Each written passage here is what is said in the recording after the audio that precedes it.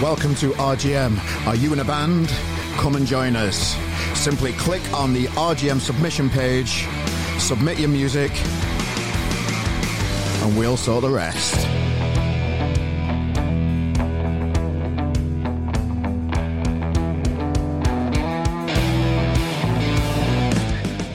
Ever wanted to know what it's like at grassroots music? What goes on behind the scenes in the music industry, eh? Who can we speak to? Who do we call? I'm just trying a new introduction, folks. Do you like that? No, okay, fair enough. Bit weird, yeah. Hello, okay, ladies and gentlemen. Welcome to another edition of the RGM Experience podcast with me, Carl Maloney. How you doing, you alright? Well, we're here in another week, and I'm recording this the week. I've got to pre-record it, really, because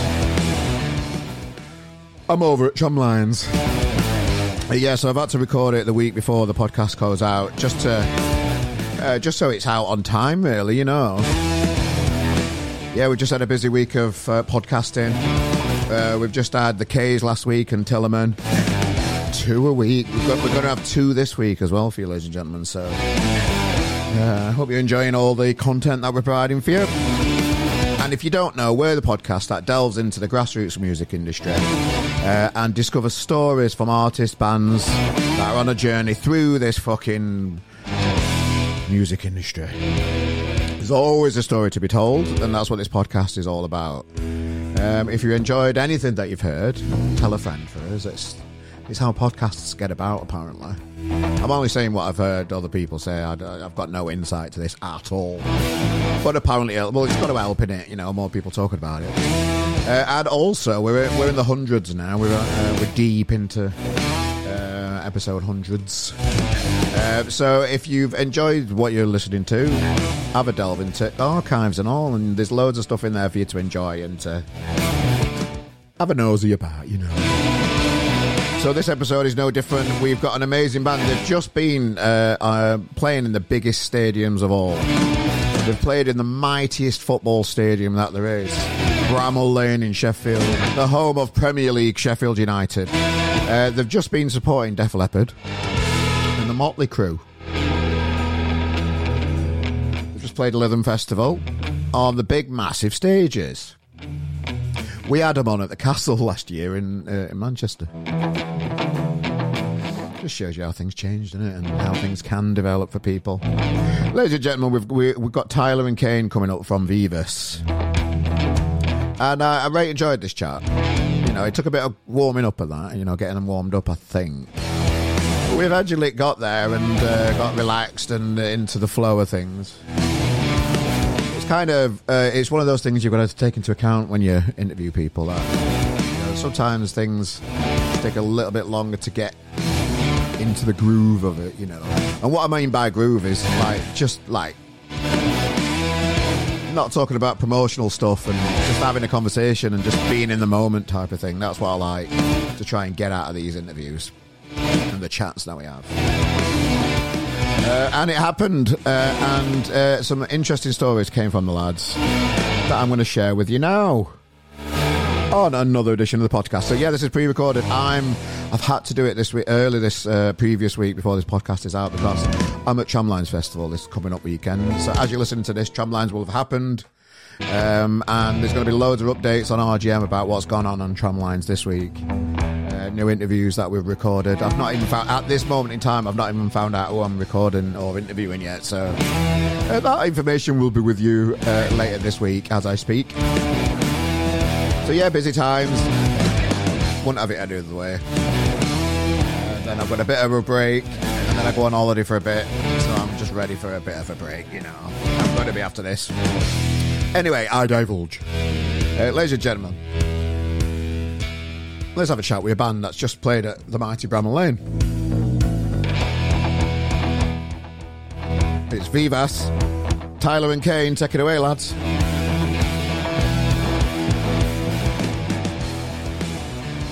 Hey, Carl, you all right? Yeah, I don't know why I started telling people that I've got a new table that goes up and down, but, you know, you live and learn, don't you? I found it quite interesting. Well, okay. I'll tell you all about it. Because I work from home because I want to move about a bit more and that, you know, just on this table and that. So I've got this connection thing and it moves up and down, but it's got a mind of its own. When you press it, it's right delayed, so I don't know if it's going to move. So if anything shifts, it's, you know, if you just see me bobbing about, there we go. Anyway, guys, you've been on a bit of a journey, and I've just seen all these big, amazing stages that you've been playing recently. So I thought we'll get you on the podcast. We'll have a chat about it. So how are you doing in general, guys? Yeah, not bad, thanks. Had some decent gigs recently, obviously. Had some good laughs, definitely. Yeah, I think, you know, when you've got stages that we've played on recently, the ones that you've been referring to, you know, the Bramall Lane and Lytham Festival, 2 stages, you know, actually it's all the stuff in between that kind of, you know, when that comes together, that makes it feel like really, really, you know, worthwhile. And those are the memories that you always tend to make. So, well, they looked amazing, and we're going to talk about all of those because I'm fascinated to just hear about all that. You know, just being on those stages is just amazing, isn't it? But the last time we had a chat, you was under a different name, Crossfire Eagles, ages ago. You've had a bit of a rebrand since then. So just talk us through the reason for, and it's an important stage in a band's career as well to discuss, I think, and the reasons why bands do this type of thing. So, so you dropped the old band name, things changed, bit of an image change. You know, things have just changed for you completely, really. It looks like, anyway. Just talk me through why you decided to change things around a little bit. Well, from COVID, it was a case of, you know, we had a lot of time to think about a lot of things, to be fair. It's the same with everybody else. But I think the big thing is that we just sort of, when we started out, we were kind of just moshing ideas together. We're just sort of like individuals as a band. We didn't really have any distinct sound or sort of direction, if that makes sense. Whereas obviously now, at the stage that we are, I think we know exactly who we are and where we're going. And I think when we actually had the name change, we wanted something that was going to reflect us and our vision, if that makes sense. So the first few years, like, for example, the previous name, Crossfire Eagles, that was more a case of just trying to find a feet in terms of basically learning the ropes, if you like, and then, you know, finding exactly who we are and then have a name that fits it, essentially, and then, you know, just brand yourselves on that. How do you feel about it, Kane? Yeah, well, I actually came into the band quite late, just before the kind of rebrand and deciding everything to change in the direction it did. I think it was definitely a wise idea, just because of the whole, like, the name, and like, it was a good name, but it didn't kind of suit, I think, the style of music we were trying to aim at, or the kind of demographic of people. So I thought it was a good decision in kind of stepping in the right direction and showing people who we want to be, rather than kind of just be like, okay, this is the name. And obviously a lot of bands kind of stick with a name, but we thought it was probably a good idea to reimagine ourselves. And because, of course, you learn a lot of things, to be fair, so you kind of need to be thrown in the deep end a little bit. And then it felt right to just have the name change and sort of reset and take everything that we've learned and basically just go ham on the ground really. Running, I think, was nice. Like with the rebrand, just knowing what we were doing a bit and being like, okay, let's start afresh. We kind of have a bit of an idea, and then we could definitely start a lot stronger. It was quite cool. Yeah, it's interesting. It's nice, isn't it? It's just nice. You can just... It's just a nice time just to stop doing that and just, you know, start again and do something completely different. So you mentioned there, Kane, that you can be who you want to be. Who are you? Like, what is Vivas? What is your, what are you trying to achieve with this thing? If I could describe, it's a bastard question, isn't it? Yeah. We wanted something high energy, something that kind of stuck on the tongue nicely, and was just like a high energy, positive, kind of like friendly band that you can kind of get down with and be like, okay, this is something I can get behind. And I think that name and that image that we've kind of set ourselves shows that we're not only professional, but we're there just like everyone else to write good music, to have a good time. Yeah. We want people to obviously have a good time with us. So. Yeah. I think that's the main thing, is that, whoever comes and sees us or listens to us, it's, it's a positive outcome at the end of it, even if it's just listening to one of our songs once. Yeah. Essentially across all boards, it's just a case of us being taken seriously on all fronts, really. So, yeah, more or less that's what it is. Yeah, no, I like it. And I think it was a good idea to do it. And you've grown so much just with the size of your audiences and things since doing it. So how have you found these larger audiences so quickly since the rebrand? Talk me through that process. I think, do you know what? It's very natural. It was, yeah, because, ultimately it was a different shift in mentality. So, like, essentially, if you wanted to, be taken seriously, you've got to do things more serious. So, like, it's not a case of trying too hard or being, too in the faces of people. It's literally just trying to get on a wavelength that people can relate with. So, when we've initially reformed, so like last year, essentially we tried to give up or get as much hype as possible. We didn't have much. In fact, when we played Sydney Matilda, when we played that last year, we didn't have any songs out. We had like Sweet Talker out, and that was about it. It was just a case of trying to build ourselves up as much as possible to people, making it very accessible to people as well, because we were charging like £5 a ticket, which is easy money sort of thing. It's a £5 note. If that makes sense. So it's a case of then when you've got that foundation, it's about keeping the ball rolling. And I think one thing we've done is, we like to think we've done that quite well, to be fair. And it's just always try to do one step more with everything we do. Yeah, I think it's good trying to one up ourselves and having a clear end target and slowly chipping away. I think it's nice, and things have kind of progressed really steadily. Nothing majorly, like in terms of like leaps and bounds. We haven't had any like one hit wonders or anything, but everything's kind of grown slowly together. And I think that's quite nice to see that, like, everything we're doing is at least being kind of not just recognised, but everyone's kind of getting along with it and enjoying it, which is nice. Yeah, well, it was good to see, because I came to see you down at the Lead Mill, sold out Lead Mill, Leaders, the legendary venue in our hometown, Sheffield. It's just to have that on your CV must have been nice. Yeah, it's because obviously thunder and lightning here, by the way. Yeah, if people can hear it here, it's going to happen here soon. I've just seen a flash. Yeah, it's one of those things that it's one of the things you always think of, but you never think of actually doing it. Or being able to do. Essentially, it's more of a case of just taking it seriously. Not, like I say, not in a case of where you're trying too hard, but just a case of, people are going to want to come and see you because it's you guys, rather than, just doing it for a favour, if that makes sense. Nothing was guaranteed either. It was all 100% making sure we did things properly, making sure we're asking as many, like trying to get as many tickets sold as possible, getting people to sell tickets to friends, and actually trying to build something. And it could have gone upside down and could have failed miserably, but I feel like we put the effort in, we put the groundwork in, and it paid off. And I think from then, obviously the ball rolls, and then it does, doesn't it? And it can happen quite quick. Once you sell out one show, because I know we had you on in Manchester at the Castle. We ended up selling that one out, and you had a few other dates on that tour at that time. How many years ago was that? It feels like about 10 years ago. I bet it was about 6 months ago or something. I can't remember. No, it was last November or something, less than a year, wasn't it? Yeah, it feels like 6 years, but it was actually... It's mad, isn't it? Half a year ago, yeah. It's crazy. It really is. A lot happens. Manchester's a good night out, by the way. That was the first time properly, in terms of a gig setting, that was a really good, vibe. That was good. Yeah, Manchester's good.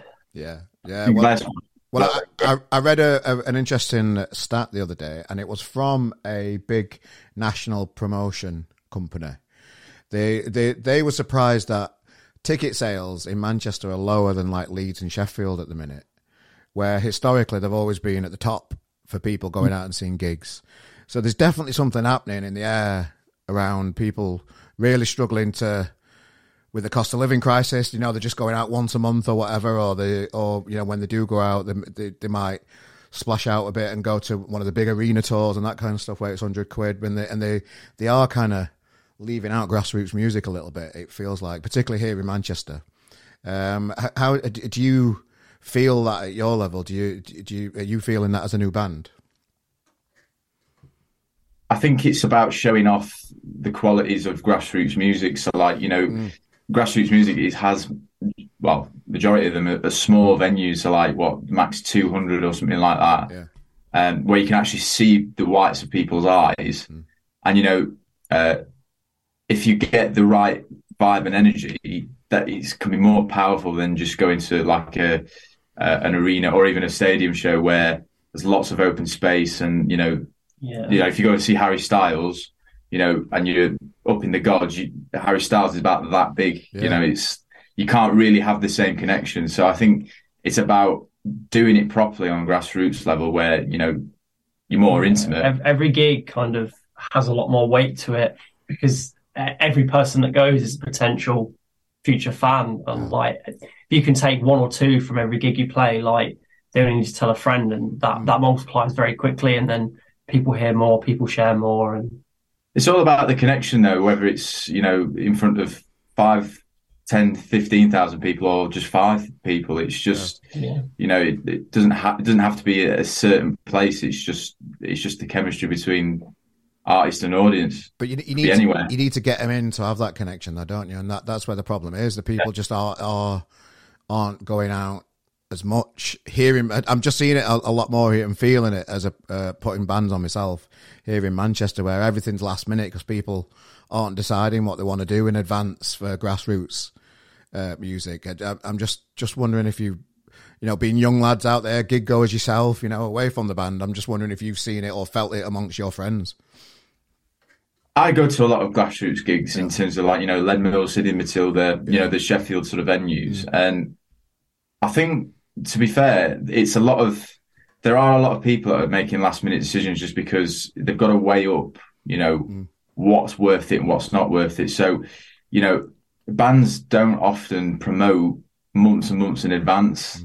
So if you're trying to promote a show all within a space of like a couple of weeks, you know, even if people don't know what they're doing, they'll just back out, sort of thing, because it's, you know, it's too close to the date. So it's awkward because, you know, people, you know, it's money at the end of the day. And ultimately, you know, if you're a grassroots artist, you've got to do more to try and get those people in. That's a fact. Yeah, I think I've been quite like strict with the bands that I've had on at RGM Live, you know, because it's quite worrying when you've spent a few £100 to hire a venue and maybe like 10 days before there's like you're on like 2 or 3 sales, and it's just like, right, okay, here we go. You've kind of got to hold your nerve a lot more at the minute and just pray for the best. And it kind of does work out. You know, I've not lost money yet. I've been very close. But you know, and you know, money's a horrible thing to talk about sometimes, but I live in the real world, and you know, you can't keep doing gigs losing money, because it's just not going to continue. So it's another thing that I've noticed actually is it's the type of band you work with as well. So if you've got a band that, you know, toss it off, you know, they're not taking it seriously, they're not going to sell that many tickets because they're not that bothered. But if you get a band that's, you know, more on it, a bit more professional in terms of how they act and deal with, it's ultimately good. That gig's going to be end up selling up a lot more just because of how they act and, you know, present themselves. But bands bullshit to you though. They say they'll say, oh, how many did you sell in the last gig? Oh, I sold 50 easy. Gets to the gig, they're on 2, and it's just like, it is all about actions than words. Yes, too right. Yeah. It's about wheeling your way through those, you know, the bullshit, really. Yeah, it definitely is. And, you know, from my point of view for RGM, I want to give these kids a chance, because I see us as a stepping stone to like the bigger promoters and that kind of stuff, because I'll always stay in grassroots. I can't be bothered with dealing with managers and agents and all that kind of shit. I just want to stay at grassroots and help bands and get them stage time. So I'm kind of like, I don't like ask loads of questions at the beginning. Maybe I should. because I want to be that person that can go through the RGM gigs and move on to the bigger gigs, because I must have had 50 bands that have like gone on to bigger and better things. Well, when I say better, I mean bigger things, really, bigger stages and wider audiences and that kind of stuff. Maybe I'm putting myself down. I don't know, but it's just really tough out there at the minute. I just like to talk about, you know, the reality of how things are at the minute. That's all. That's it. Yeah, it's hard, isn't it? Yeah, it is a delicate subject, to be fair, though. Like, you know, if it's £10 a ticket, ultimately you're not going to go on your own, so you're going to bring somebody else. That's 20 quid, and that's like, you know, a big chunk of a weekly shop, if that makes sense. So, but it's a lot to weigh up, and it is sad at the moment, really sad. Yeah. So just away from the gigs and the doom and gloom, and because it's not all doom and gloom, you know. What's the biggest thing that you've learned from somebody in the industry after rebranding and starting again? Talk us through what's really hit home and true with you, that you've stuck with, and it's kind of worked for you as well. I think it's just like manipulating what you want, really. We've always been told kind of if you want something, either the whole like mentality of obviously fake it till you make it, but in a not a literal sense, but kind of you've got to act the part to be the part. Yeah. Obviously we've rebranded, we've kind of got a set style, we have like almost set outfits now that we have on stage. Yeah, and suits and that, nice one.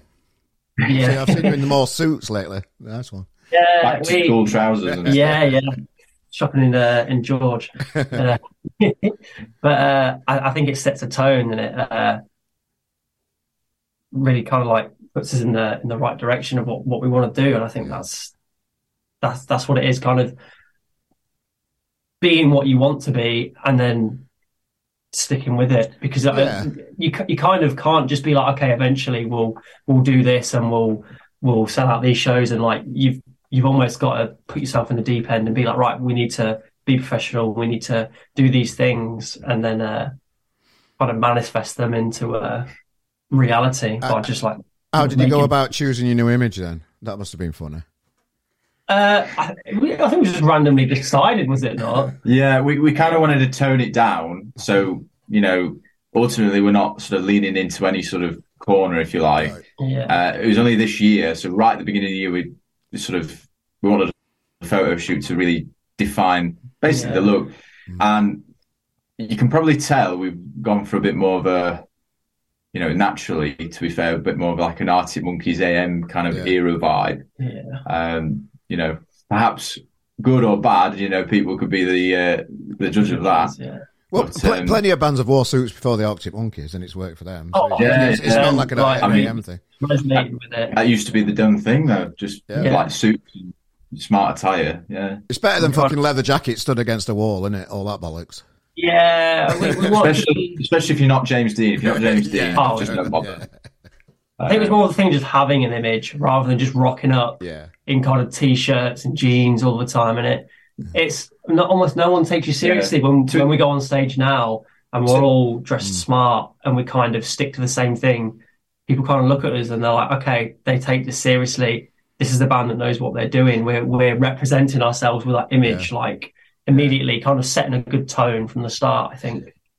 I think the biggest advice, to be fair, I've got, you know, as an individual, just stay in control of what you can. Like, don't just, you know, sell yourself to the next promoter or just the next nobody, if that makes sense. Because, you know, there's more people that don't know what they're doing than people that actually do know what they're doing, especially at this level. Because, you know, ultimately, we're all out here to, you know, a lot of people actually just get some money, really, and that's perfectly fine because, you know, we all need it. Yeah, it's our job. But it's about knowing you know, people to stay away from, and who's there for your best interest and who's there for themselves. Yeah. But ultimately, it's about what works for ourselves, and if that's a maybe or a no, then you know the answer. You know, if that makes sense. That's good advice. Yeah, just kind of like just know your own value as well, I think. Yeah, I think that's the main Well, thing. to be fair, a lot of it is time. Like, we can we only have so many, hours in a day, unless you're Molly May. But we only have so many hours in a day where we can spend and put our energy into certain things. And if certain things aren't worth it, you've got to prioritize certain things, really. Yeah, well, we're going to come on to the big gigs very soon. But just before we stay band related, I wanted to introduce the people that are new to Vivas to you guys and get to know your personalities a little bit more. And I love asking this question. I do tend to ask it quite a lot, but bear with me. So tell us something about each individual person within the band that you think we, the audience, will be surprised about. So, and let's start with the people that aren't here. James and Keaton are wearing invisibility cloaks. Okay, fair enough. You're not having that one. I'm not letting you have that one.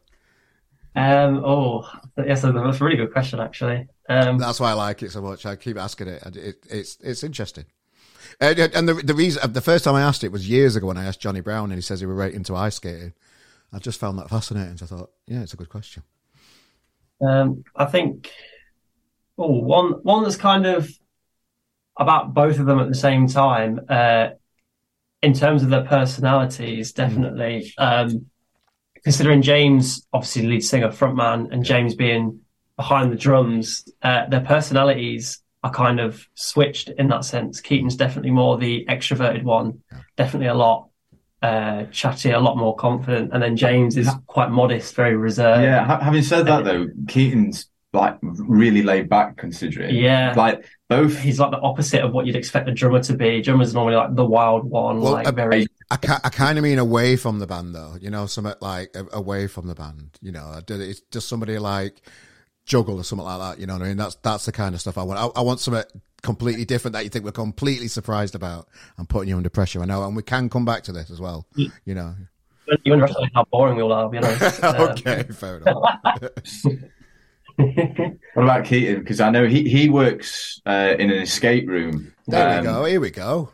So he's. Is it themed? I mean, is it themed? To be fair, he's on escape call. Artist. He's an escape artist, but I don't know what the interview process for like someone who works in an escape room. You just go to an escape room. People in rooms. Yeah, exactly. Yeah. How do you send your CV in for that one? It's like, it's like the interview process. You've got to try and get out of the room and stuff. Does it have to be a zombie or something like that? Yeah, well, it's easy for them, but it's easy. For James, the wasps. Oh yeah, his biggest fear is wasps. Wasps or anything that flies like that. Like any, if it buzzes and flies. Does he lose his shit when a little fly comes into the room and that? And... When we practice, part of the reason why he plays his guitar and obviously sings is obviously because we need some rhythm. But the other thing is that he uses it as a bit of a weapon against those wasps and flies. Okay. Yeah, he's got a big fear of those. Yeah. I don't know why that came to our heads first. But... no, I like it. Because he wears his guitar quite high up, like John Lennon, doesn't he? So is that why? So he can. He's always got that. Nice. Okay. Fair enough. Well, and then you two have got to say one about each other, but not. Oh, you're doing your own, if you get me. Payne is really into, racing, go-karting, and racing. Nice. Like he is properly quick. Like probably competitive. I'd argue I'm just so set on not losing that I'd probably I'd rather take my arms and legs than lose. Are you that passionate about it that it's not fun? It's just proper. You're all out war. You've got to win. Are you that kind of person? I still have fun, but I'm willing to lose a couple bones to not lose. I'll be honest. Right, wow. I'm willing to go into a wall at 50 miles an hour if it means that I don't lose. Oh no. Go on then. What we're going to say about our Tyler?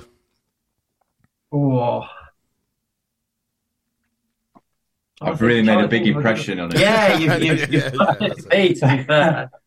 I mean, on the similar lines, you're a massive football person, to be fair. Obviously, Oh, yeah, God, yeah. Yeah. To be fair, Kane is as well. I'm a Sheffield Wednesday fan, and Kane's an Arsenal fan. Why do you support Arsenal? You've seen where we are at the minute. We're absolutely smashing it. Yeah, you're in Sheffield, mate.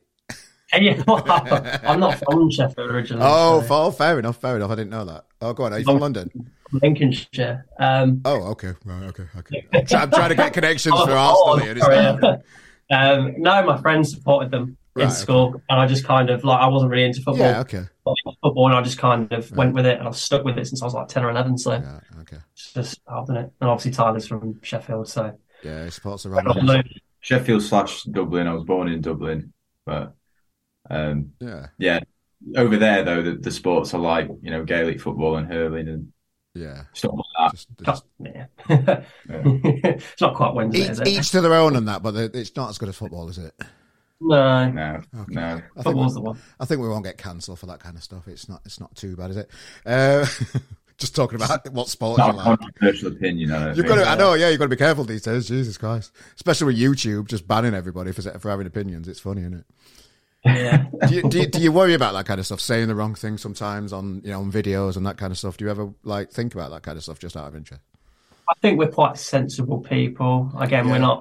we're not too. I feel like I'd be the most prone, but then again, I think it's just because you're a very quite honest. You'll always say things to people's faces. this is the thing. Like, Here we go. The thing is, people tend to vote with their feet, so they don't really say exactly how they feel. They kind of just let the feet and actions do the talking. Yeah. So, for example, I was on a holiday recently this year. I was with the family. Basically, we were all at this dinner table, and to be honest, the food was crap, really bad. Everyone said it was crap around the table, and it was the waiter came back after obviously we'd finished and stuff, and he said, "How was your food?" And everyone said, "Oh, it was all right." And Okay, here we go. The time. and I turned around and said, "Not seasoned enough." It's and all that. Flipped the table. He was like, "It's outrageous." I'm not fully. But the thing is, I'm quite honest. So, if you ask me a question on something, I will just give an honest answer with respect. I won't just trash talk. Oh yeah. But I will just say, what I honestly think. But I think without trying to insult someone, if that makes sense. You get the right people around you in that way, and you're not kind of having people that are kind of afraid to be told the truth. So I think it's good. Yeah. Do you fear stuff like that, Carl? I do, because I've got a bit of a gob. I've learned over the years to probably just how to ask certain questions a certain way without it sounding like it's my opinion. So you can kind of skirt around things a little bit and do it. I do think about it. I'm not necessarily worried about it, because I follow the lead from comedians, and we have quite a lot of comedians on the show where they just think, "Oh, fuck that, I'll just say what I want." And I'm kind of inspired by that and inspired by them, because comedians, when they make jokes, they do it very cleverly.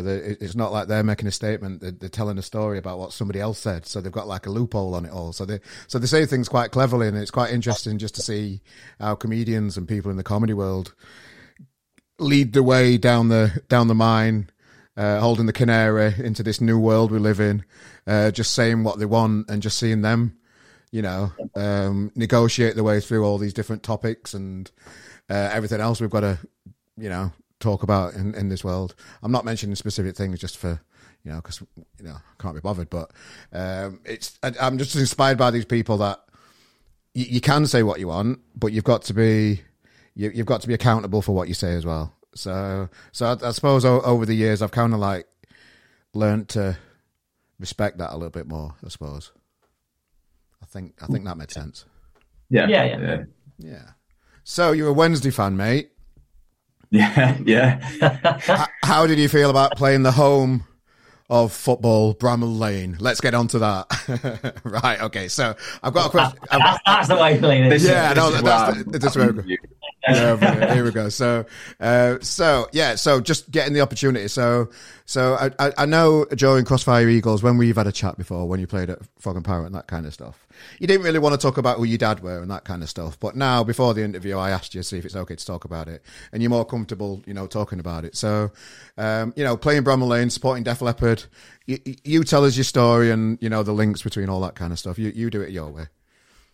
Yeah, to be fair, we've been prodding along obviously since the back end of, the start of last year, and to be fair, it ended up being, obviously my dad's come and seen us a few times, but it ended up being my dad just asking, "Do you fancy doing it?" It was actually Lytham that he asked us about first. So do you know what, actually, with both Lytham and Bramall Lane, it wasn't like a straight yes. I know that sounds really, weird, because obviously it's just it's a great opportunity, and, it's a once in a lifetime sort of thing for a lot of people. Yeah. So with me sort of undecided, it was a case of, the type of people that would go to the show. So one thing I do know is that we're not like Def Leppard, or we're not like Crew. Yeah. So we didn't want to be sort of a fish out of water, and then all of a sudden, giving ourselves bad rep for the sake of the show. A little bit. So we had to kind of be careful. But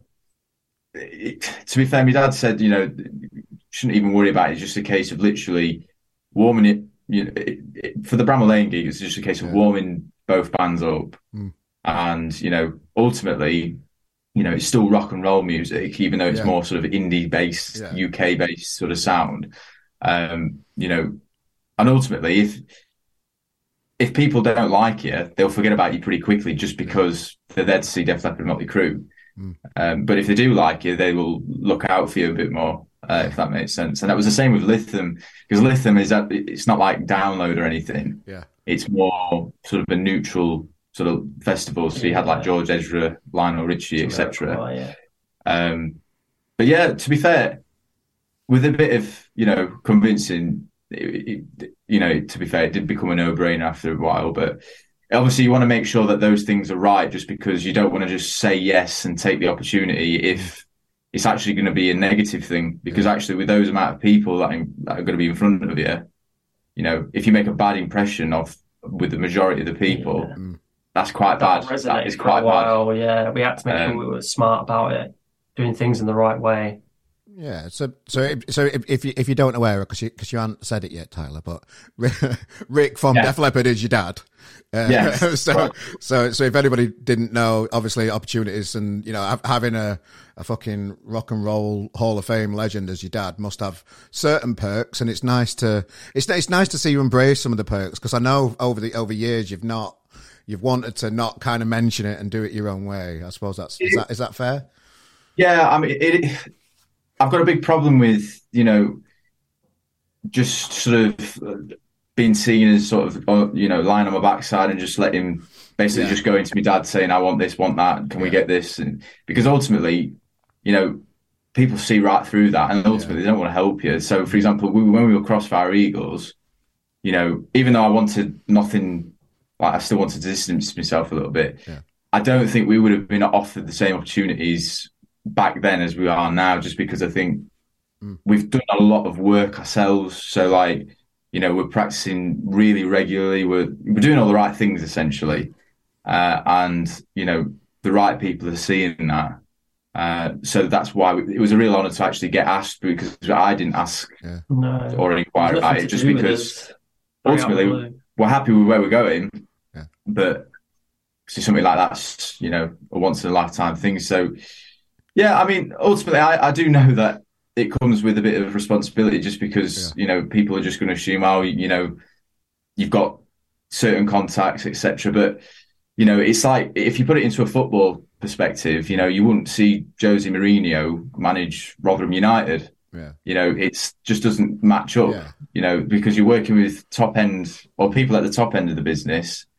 They wouldn't be able to really help you too much, just because that's not their level, if that makes sense. Yeah, that makes sense. Yeah. So that, I think people sometimes get, have a bit of a misunderstanding with that, just because, ultimately they think it's all just in one boat, and it's, just... There's stages to it. Yeah, there is. Like, yourself. It's interesting. We've got to make our own way so far. And ultimately, if we were obviously big enough, we probably could be helped. There's obviously people we could know, but the majority of the work has to be, it's all us. Like we have to make our own way, just like everyone else. So how was the Bramall Lane gig communicated to you all then? Like all good gigs. Like, it was literally my dad coming through the door saying, "Oh, do you fancy doing it?" Yeah, it was literally just like that, and I was like, I was trying. The thing is, when he asked me, I was trying to say nice and contained so I could actually think about it. But you see the prospects of actually doing it and the benefits of it, and you feel a bit like a kid inside, essentially. So yeah, and then obviously I got back to my dad and said, you know, all the rest of the guys are fine with it. Seems like a great opportunity, etc. And you know, then obviously a more of a formal offer came in, etc. So it was more of a case of like asking and seeing like sort of more a verbal agreement, and then you get like a more formal contract, as it were. But you know, so essentially that's Kane, tell us what it was like for the rest of the lads just to get that message from Tyler saying, fancy playing Bramall Lane in front of fucking 20,000 people. Yeah, honestly, it was out of the blue because none of us expected it. I imagine it probably less than us. It was just a random message in like the middle of afternoon. Yeah. So I think we've been asked to play Bramall Lane. It's like, all right, I do remember. Good one, mate. I do remember. I put it in such a casual way. You were just like, oh yeah. Okay. The manager's asked if we want to play Bramall Lane. We were just like, yeah, I'd be up for that. That sounds all right. I could do that. That sounds like a good weekend to me. It's such an amazing opportunity, and I can see, just watching the video, the backstage video that you made. It was just fantastic, just to see you on stage, sound checking and that kind of stuff, and then, just seeing the crowd fill up, and it was 3/4 full when you guys played, weren't it? And usually when you see somebody starting off, there might be just like 1,000 people in a big arena, and it looks like nobody's there. But it was really busy, weren't it, when you guys played? Just talk us through the day of that gig. So what did you do when you got up? Were it like Christmas Day or what? I got up and cried. No, I didn't cry. No, you're going to say crapped yourself. No, that was before and after. No. It's just like any other day. Guillaume, you played a stadium gig. It can't. No. When we got there, it was different. No. When like getting up, it was like, it's gig day. Like every gig day is a good day. You're going to put people. It's good. Obviously, a couple more people than what we used to. But getting up, do as you normally do, have your breakfast. I think we got there for like midday or something. Yeah. I think I got up at like 10. So I wasn't in any rush. I was starting to sleep in. It's all going to be nice. Do you know what was very kind of poetic was that you go up to the venue, you drive in, etc., with all the gear. You see all these massive trucks and lorries, and we're just arriving in our cars as we did at any other gig. VW Volkswagens and stuff like that. Yeah, it's proper kind of grassroots band playing with. Bands that have done it for 40 years and, are a touring bands, it was quite funny to see the sort of comparison. Getting in the venue was quite funny because we got there and was kind of asking we're in the band. Where do we come in? We've been told to get in this entrance, and no one was none of the security were very well informed of anything. And they were like, no, you got to go this side. And we're like, no, we're here. They're like, no. Not bugger off, you don't belong here. Yeah. I'm just like, okay, and then we had to ring someone to let us in. Yeah, I went down the day before, and to be fair, even when I went down on the day, I was shitting myself almost. I was so nervous, it was unreal. But we did have people around us that, that really did help. So kind of took a lot of weight off myself and obviously the rest of the guys who, obviously, we just need to basically focus on the performance side of it and nothing else. Yeah. And we had a lot of really good people around us, essentially. It was good to be a band, show up, sound check and play, as we should. We didn't have to worry about any of the little things. If anything went wrong, we had people on side. Everyone was looking after us all day.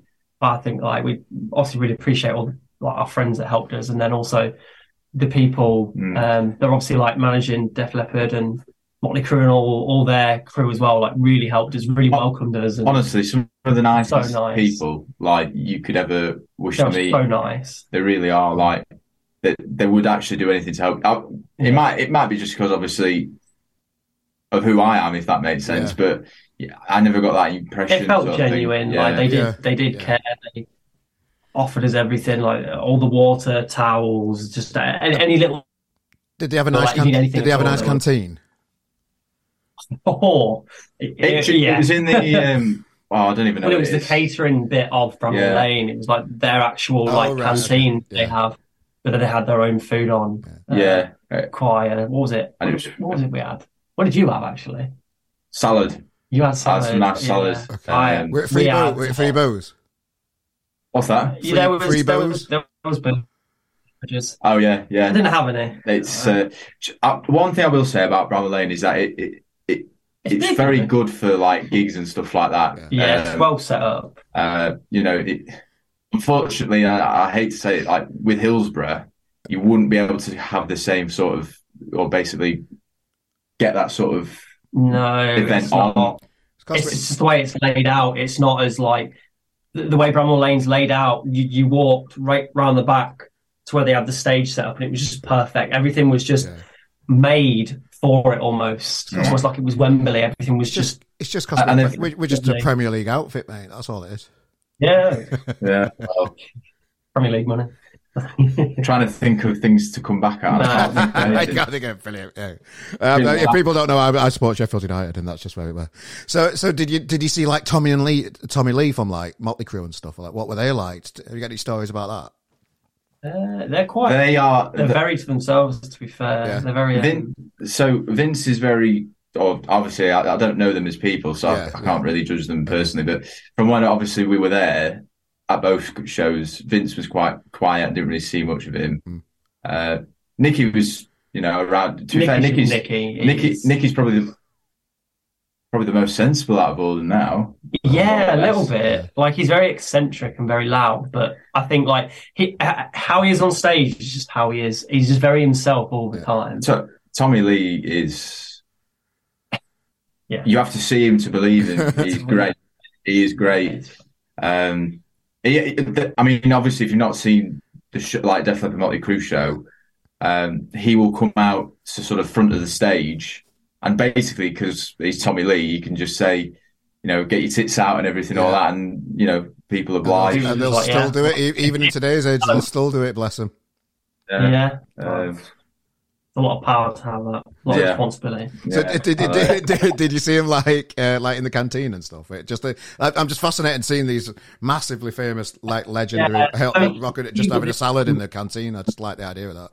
Because this is going to sound really, perhaps over the top, but like Def Leppard and Motley Crue, they'll have their own sort of meal times and catering staff, so they don't need catering. Yeah, the catering is more for like all the crew and other stuff. Right. Okay. That. But no, we crossed by him. Nicky was in the canteen at Lytham for a good while and just chatting to people. Like they are again. They're just people. They're just there. They're just there to do the job and just being chill. Like it's. I'm looking for a story where they're in one honor. I'm just trying to hang around it a little bit.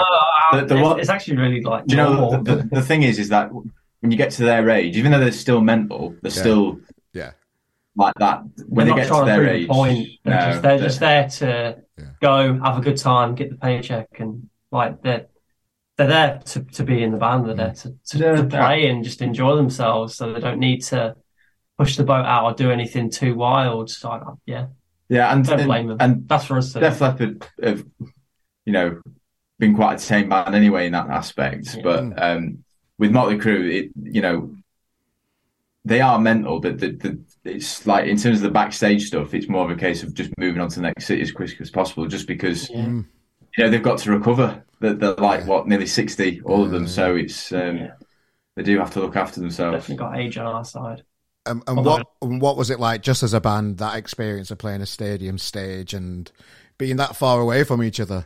Because when last time I saw you in real life, you were playing Castle, where you're like that, where there's 4 or 5 of you on stage, and then you've got this stadium stage. How did all that, like, how did you feel about all that?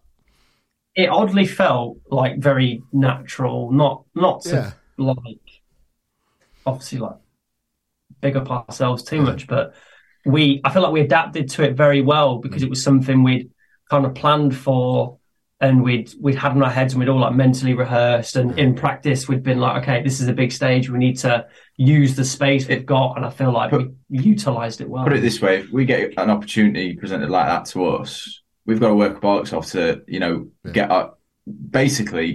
get ourselves into a position where nothing can go wrong, and respect it in a way that, if any other band was in our shoes, would. Do you know what I mean? So you've got to make sure that everything is just as well prepared as any other band in your position, because there's a lot of fans and people that would want to be in your shoes. So you've got to make sure that, you know, you're respecting the opportunity that's been given to you. Yeah, well said.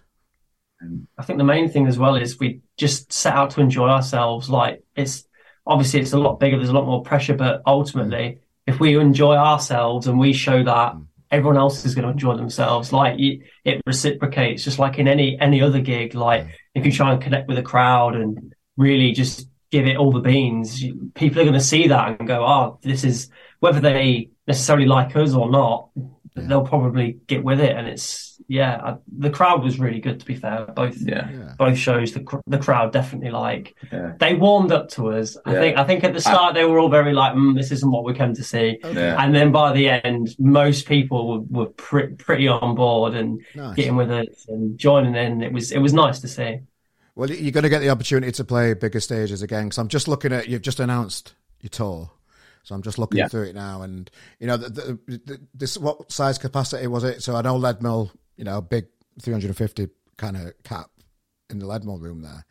Castle's like 80 in Manchester. I'm just looking through what you're doing now. So there's definitely an upgrade to the gigs you're doing. I know you're supporting Apollo Junction, Little Man Tate as well on a few of these gigs, but it's a step up again in venue sizes, which is nice to see from a band. It shows progression. Talk us through how excited you are for the new tour that starts on the 23rd of September in Chesterfield. Cool. Well, like you said, it's a definite step up to what we did before. I think that was always the plan, is kind of doing the groundwork. Obviously, these gigs we've just done have really helped us kind of get people on board and hype them up a bit more. But again, we need to just go out there and like absolutely smash it, and just I'm really excited to play bigger venues.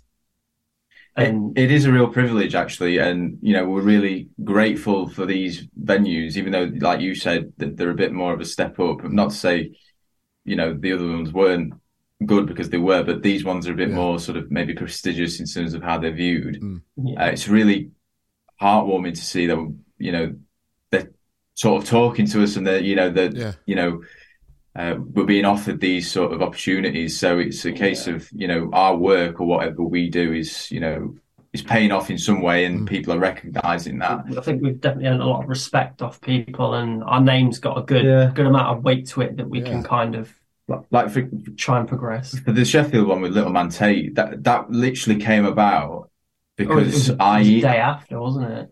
No, well, I remember I emailed them at the back end of last year, because I knew that they had the tour planned. Obviously, had to reschedule, etc. But I knew they had like a big UK tour planned, and I emailed them just saying, look, we'd love to throw our name in the hat if you're wanting the support band, etc. Which, you know, there's no harm in doing that, just because, you know, the worst you're going to get is nothing. But actually, they got back to us saying, we recognise you guys from. We had a song that was played.